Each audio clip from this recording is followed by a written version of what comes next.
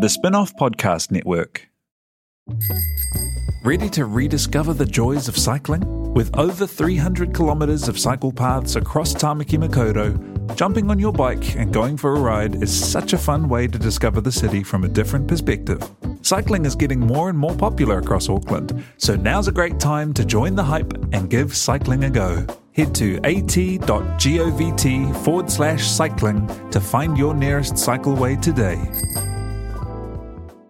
Are you making the most of your KiwiSaver investment? Generate is an award-winning KiwiSaver provider with a track record of strong long-term performance. Making a smart decision now could add tens of thousands of dollars by the time you reach retirement. Book a no-obligation chat with a Generate KiwiSaver advisor today at generatekiwisaver.co.nz/get-advice. A copy of the product disclosure statement is available at generatekiwisaver.co.nz. The issuer of the scheme is Generate Investment Management Limited, and of course, past performance does not guarantee future returns.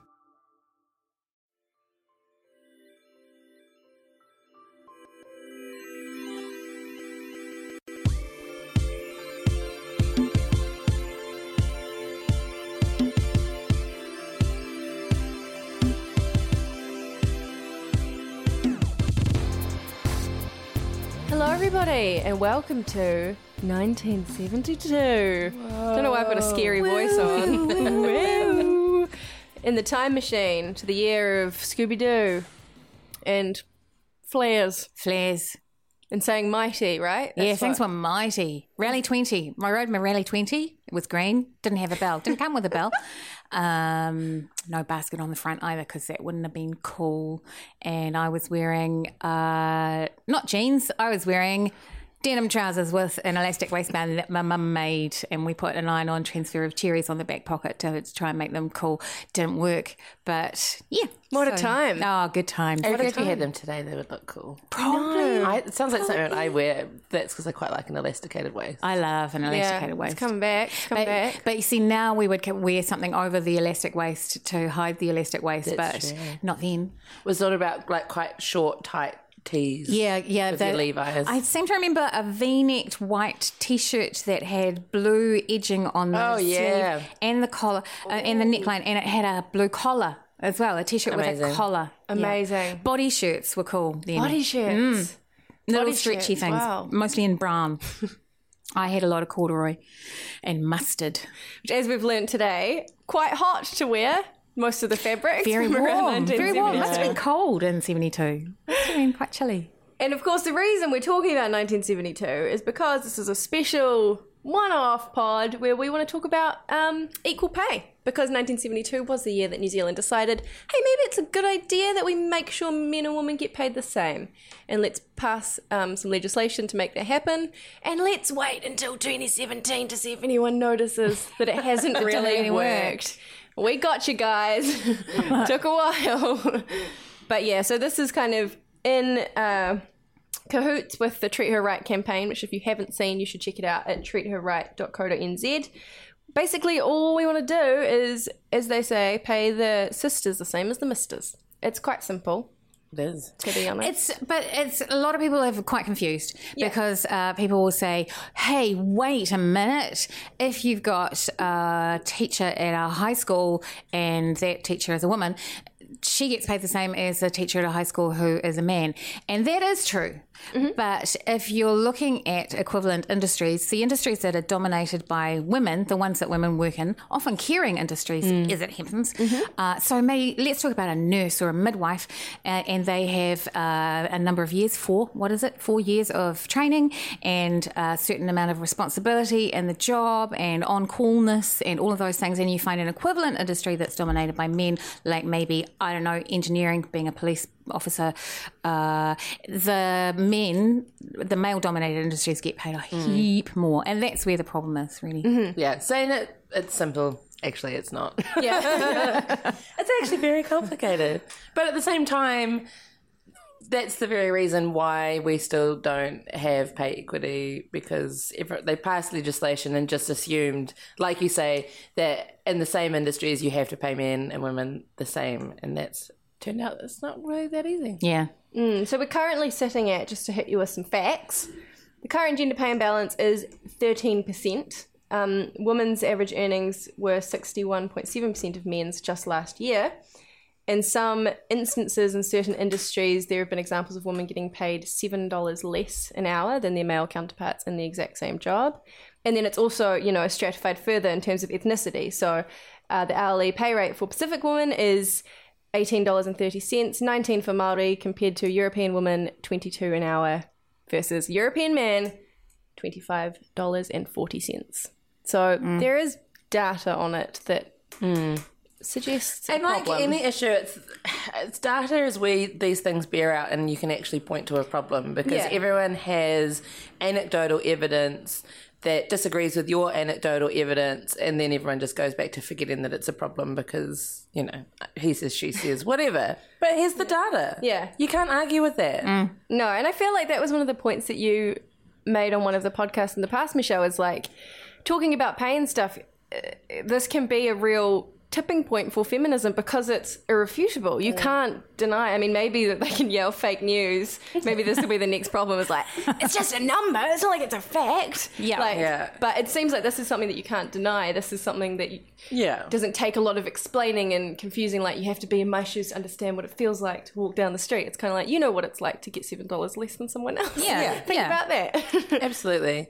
And also, you know, there are industries where, in fact, you're negotiating pay rates and salaries.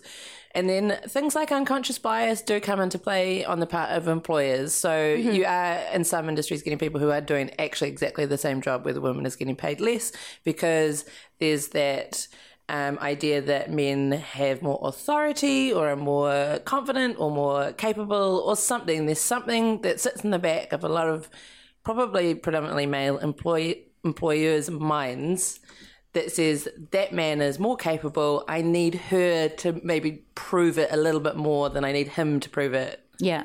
To be thought of as equally capable. One of those problems is that women step out of the workforce every now and then to create new workers. And so a lot of employers have an attitude that she is likely to not stay as long. So don't promote her further in the business, or don't trust that she's going to stay there.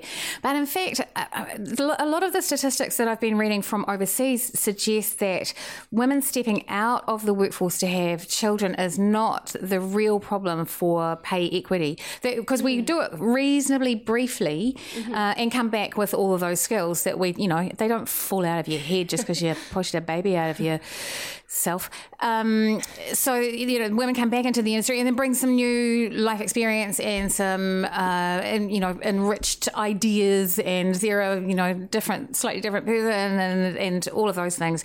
So actually stepping out is not such a big deal for an employer, and they should get over that idea. And that's not where the iniquity comes from either. It's that we don't get promoted, really, and so rather than, I mean, even if you've got 3 kids, you've only stepped out for 3 years, maybe. I don't know. You've made 3 new workers. Yeah, exactly. And you should be getting a bonus for creating the new workers, I reckon. And your multitasking skills in that time have gone through the freaking roof. Totally. Just talking about unconscious bias, I just wanted to pull up this study because they did something at Stanford where they, in like the kind of STEM careers, where they did an experiment giving people who hire in those positions CVs with equal qualifications, but one is John and one is Jennifer. Yeah. And the study, the results of it were like unanimously that Jennifer was perceived as less competent. If they did offer her the job, they offered her 13% less than John, just straight off the bat. Wow. And this was just in a hypothetical. Where you're like, you have a chance, guys. She goes. Yeah. But and again, studies like that, experiments like that have been actually proven beyond a doubt in heaps of other industries, like orchestras through all over the world now make people auditioning for orchestras audition behind a screen. And then once they started doing that, the number of women in like philharmonic and symphonic orchestras rose to 50% of the orchestra. It's just amazing. Fabulously, irrefutably wonderful. Exactly. You can't argue with that. No. You can't go, that went from 15% to 50% because people didn't know the gender of the person playing. You can't blame that on anything other than unconscious bias. That's Yeah. all there is to it. And the people in those industries were happy to do that experiment and accept their mistake and move on, with just creative music. Yeah. Can we just do that with every? Yeah, I'm just trying to translate that in my head to every other job. Yeah.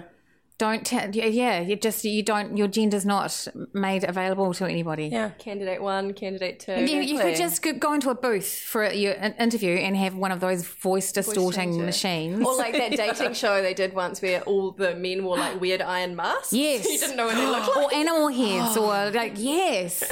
Let's Could do be that. scary, I but it think, could be fun. the unconscious bias behind interviewing someone in a terrifying mask might mean just like no one ever It gets was awful. I didn't employed. want anybody.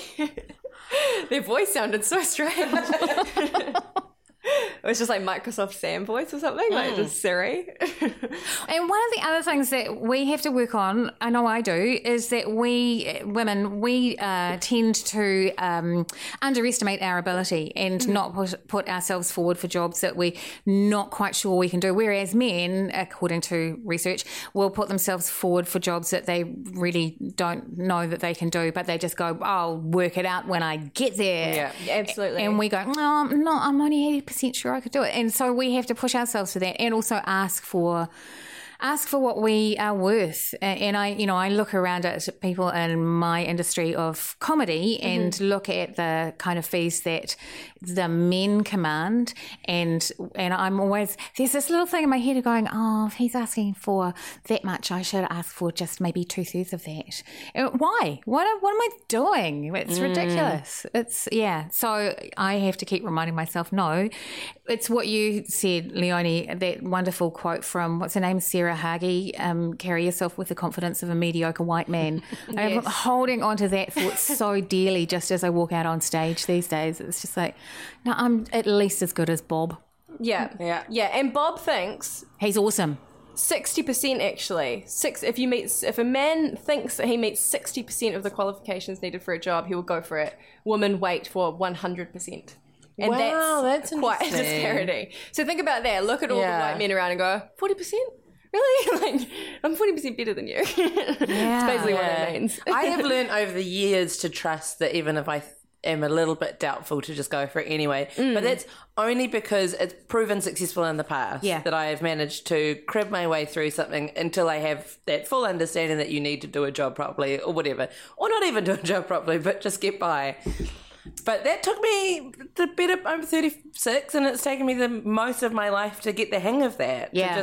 That I'm 80% sure, I'm taking it down to 60. My next job I apply for. It's like I'm half sure I can do this. I could probably operate a crane. Fine. Yeah, and that's the thing How though, hard can it be? when you're talking about it, that's an active choice and not just like a little choice. That's something you have to work towards. It's not ingrained, it's not inherent, and that's the big difference.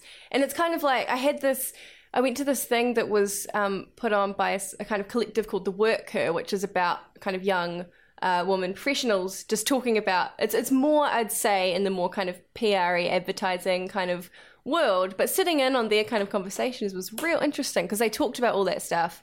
And even the kind of the taboos around talking about pay and salary, like how do you do it? Yeah. How do you, it's almost like you need to sit in a room and everyone shuts their eyes and you hold up a sign and everyone opens their eyes one at a time. I don't know. Yeah. How do you have That's a those good question. conversations?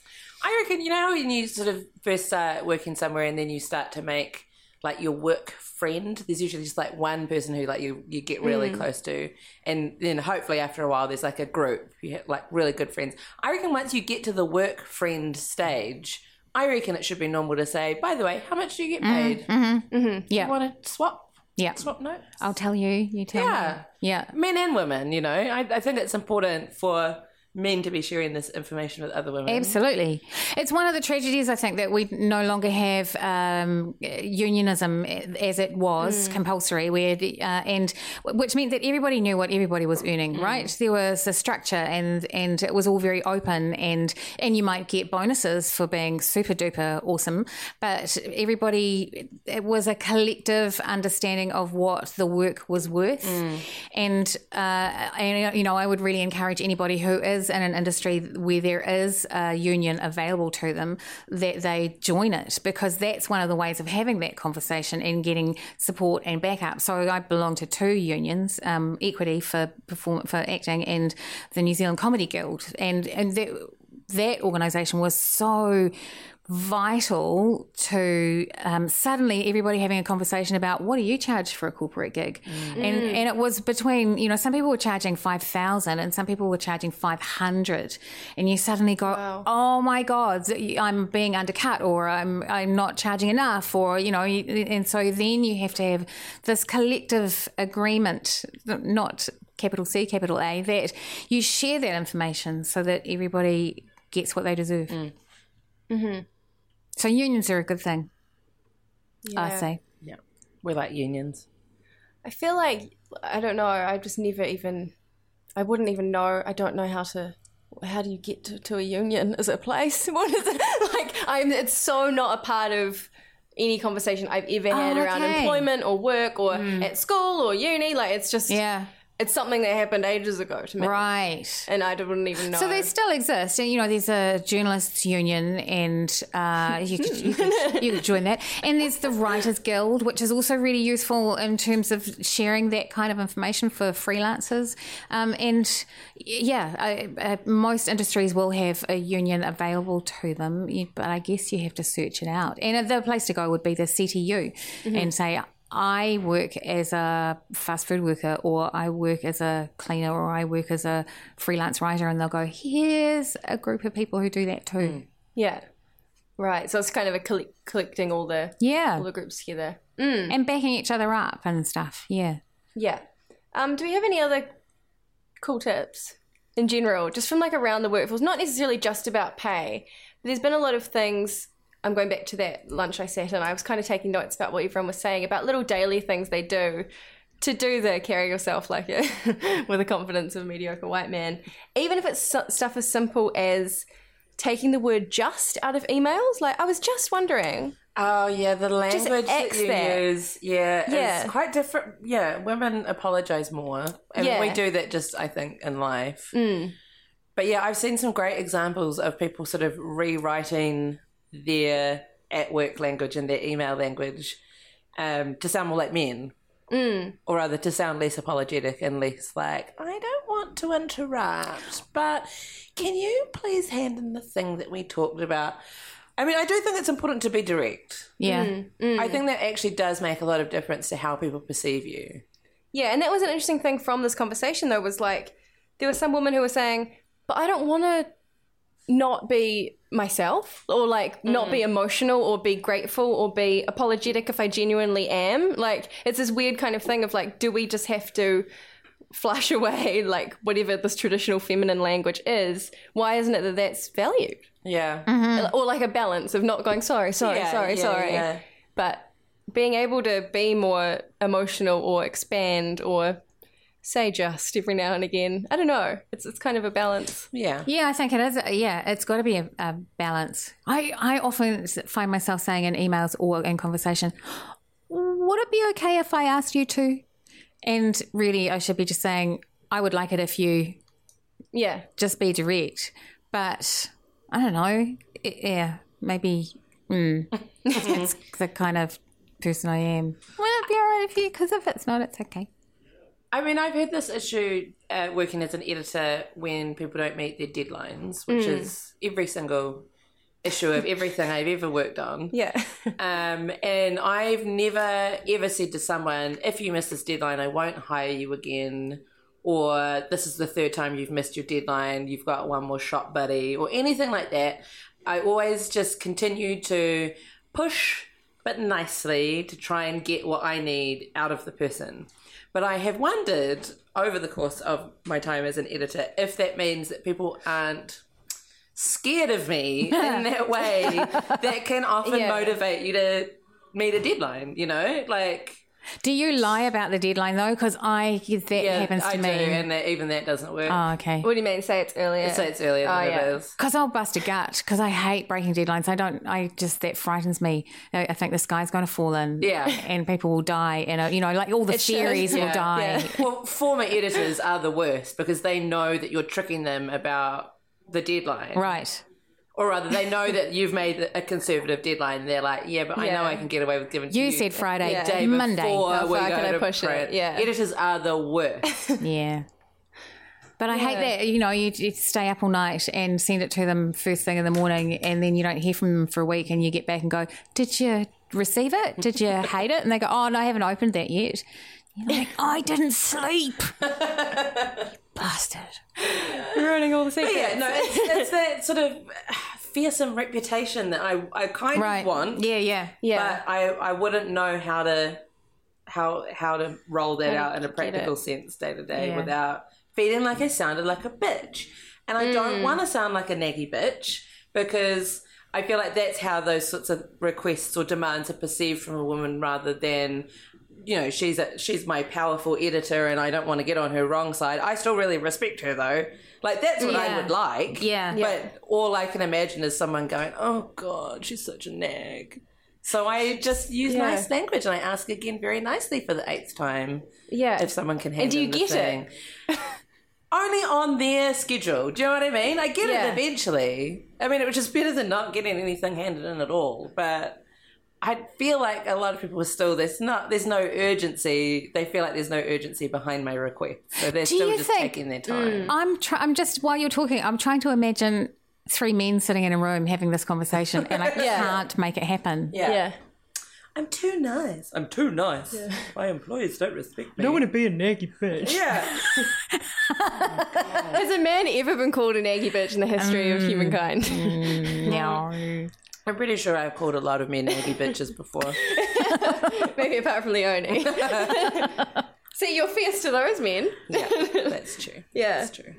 Yeah, I also, there was this kind of idea of putting on the persona, I guess, was something that I heard an example of. This woman wanted a pay rise and she had been working at the company for a really long time, was taking on jobs from her, like senior staff who had left on maternity leave and whatnot. She was taking on their roles but didn't get any pay rise and had been doing it for ages and whatever. And she was terrified to ask for a raise. So she asked her boyfriend what he would do. And he said, go in there and say, if you don't give me $60K a year, I'm walking out. And she was terrified, obviously, and like psyched herself up, like kind of all that sort of thing. Walked in, said it, and they went, "Oh yeah, of course." Like, you don't need to have this whole big thing. It was like that natural instinct to just say, "This is what I'm worth. Yeah, this is what you should give me for my skills." It's this weird thing of like knowing your worth and knowing that when you're working, it's not a favor. Yes. These are your skills. Who is making your boss's money. Like, it's this weird thing of, I always still feel that I've only recently been able to say no to things that don't pay enough or don't pay at all. For a long time, I feel like we're told to do these kinds of things to gain experience, or it's an internship, or it's a great opportunity and you're very lucky, and it's really hard to shake that feeling. And that happens so often with women's events too. It's the times that I'm asked to do stuff for free or for cheap is often for a women's event, for a conference or a gathering or something that women are organising. We're so used to asking each other to do stuff for free and doing stuff for free for each other, and I think that's lovely and kind and wonderful, but it has to stop. We've got to stop doing that because then we're stuck in this kind of weird thing where we're creating work that doesn't actually pay anybody's livelihood. And, men don't do that. Men don't decide, well, we're going to have a conference of getting together to talk about what we care about. Come and speak at it or MC it or be a keynote speaker. Can't pay you. It's just me and the lads pulling it together. That's a really great point. And I even think, to get a little meta for a moment, this Treat Her Right campaign, it was basically the video that features all these amazing women dancing. They had to give up their time. They volunteered. All the crew volunteered. Everyone involved in that shoot gave up their time for free. And I just can't help but wonder if we had a long-standing social problem of men getting paid less, if things would be different, or if it had been a male-driven kind of thing. I just don't know. Yeah. I mean, not that I would expect them to be paying all those women who volunteered, because it just financially doesn't really make sense, because it was kind of quite a lot of people and they would probably get about $1 each if you split. And I think, a video that's about a social issue. Exactly. It's not, it's about changing people's hearts and minds rather than selling a product. So it's not a commercial exercise. No one's profiteering. But you're still making a really good point. Yeah. I don't know. Women working for free to talk about women not getting paid enough. It's ironic. Yeah. But it has to be done. Yeah.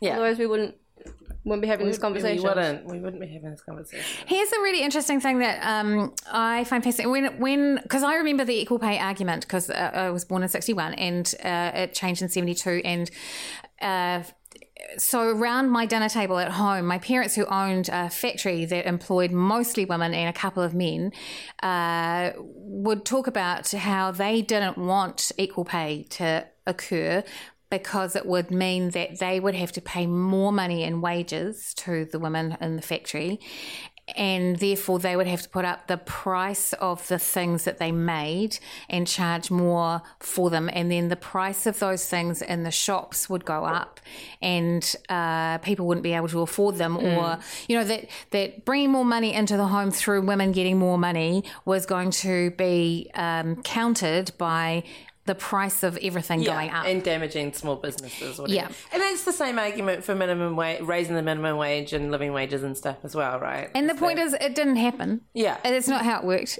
And all the stuff that I've been reading from overseas recently is that when you look around the world at the countries with the smallest pay equity gap, they have the most robust economies. And you didn't get the robust economy first. What happens is the more you can work to close the gap between what men and women earn, the better your economy functions, because all workers are engaged. Everybody's earning closer to a living wage, and therefore, buying stuff and circulating the money around the economic system. So, in even purely economic terms, it's to everyone's benefit to close this wage gap. And it's as easy as that. There you go. Done. This should be sorted by now. Exactly. Have a look out the window, see what's happened. Oh, look, there's a whole lot of women earning 12-13% more. Actually, no, the sky's on fire. Because of quality. Oh, they're toads and locusts. Oh, yeah.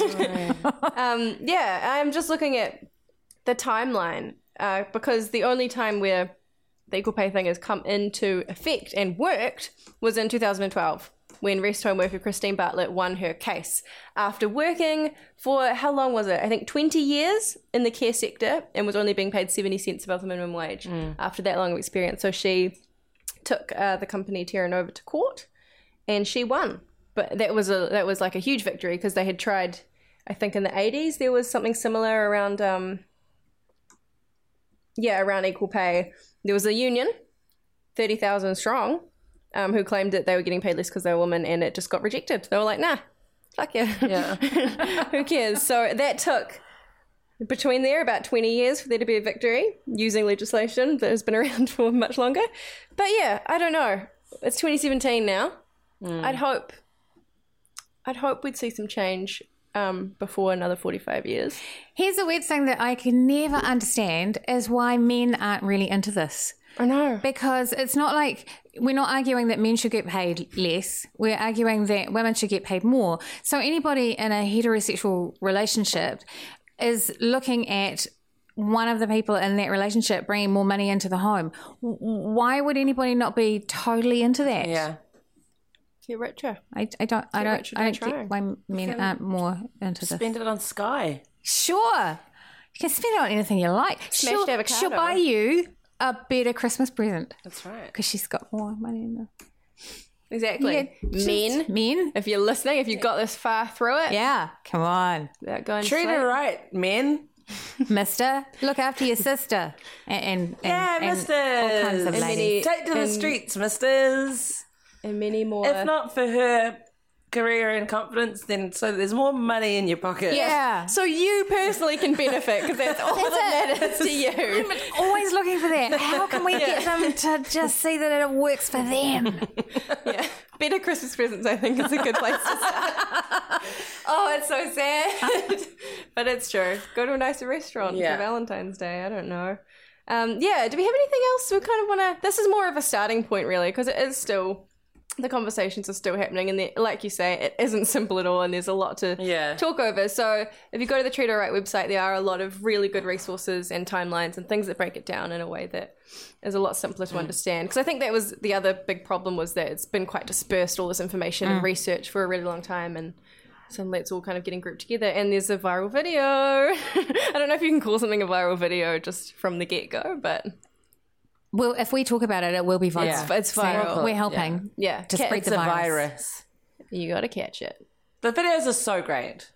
They really are. And I think it also is very effective laying out everything else that we've managed to do in the time between when the bill was passed and not, in terms of other legislation that has literally changed our society forever. Yeah. Seatbelts, like cigarettes. So in the kind of context, it makes it a lot easier to understand. So I encourage you to watch it if you haven't already. Carlo Barnes' career, which is just doing so well. And I'm sure he's just achieved so much in that time. Born the same year. I reckon he's equal pay legislation. He's earning at least 12% more than he was, 13% more than he was. Exactly. And I mean, look, Dread's great, but the rest of us are doing hard work as well. Yeah, I kind of really want him to see it and share it, because I feel like he'd be for it. That's the thing. Totally. We need the male allies as well. You need people who can actually publicly. So if you have a man in your life that you think would be into this idea of maybe getting a nice Christmas present, or, better golf clubs. Like a very practical sense, if you have a man in your life who's an employer. True. Ask him honest questions. Ask him questions about his employment practices, about how he would feel potentially about viewing CVs without knowing what the person's name was, or what they look like, or their gender. Yeah. Ask him who he gets to clean his glass ceiling. And if maybe he could think about having it removed. Yeah. And talk to your workmates about what they get paid. Just do it. Yeah. Let's put that as a topic of a conversation back on the table. We're going to just announce it now. It's no longer rude to discuss money, religion and politics over dinner. Maybe you can still make your mind up about that. Yeah. I know in my family that was not the done thing over the dinner table. Money, we don't talk about it enough. And no, we don't. Because of that fact, it's 2017 and we're getting paid considerably less. Yeah. And we're in here in this hot room. We're sweating it out. Sweating so much over sweating this. It out over this issue. I can't concentrate because I'm looking at Leonie's eyelashes, which people will be able to see in the photo that goes with this podcast. They are amazing. They're real? I just grew them last night. Sure. Oh, yeah. What have you been putting on them? Is there a serum? Have you got a serum? Men's tears. That is good. Great place to leave it, I think. If you have any tips as well, or you've got stories or things you want to share with us, get involved. #OTRPod. We'd love to hear from you so we can continue this conversation on the internet. Or like us on Facebook, On The Rag, something, pod maybe. Just Google it. No one knows. Thank you very much for listening. And go to Treat Her Right and Treat Her Right. Bye. Hey, good later. See ya.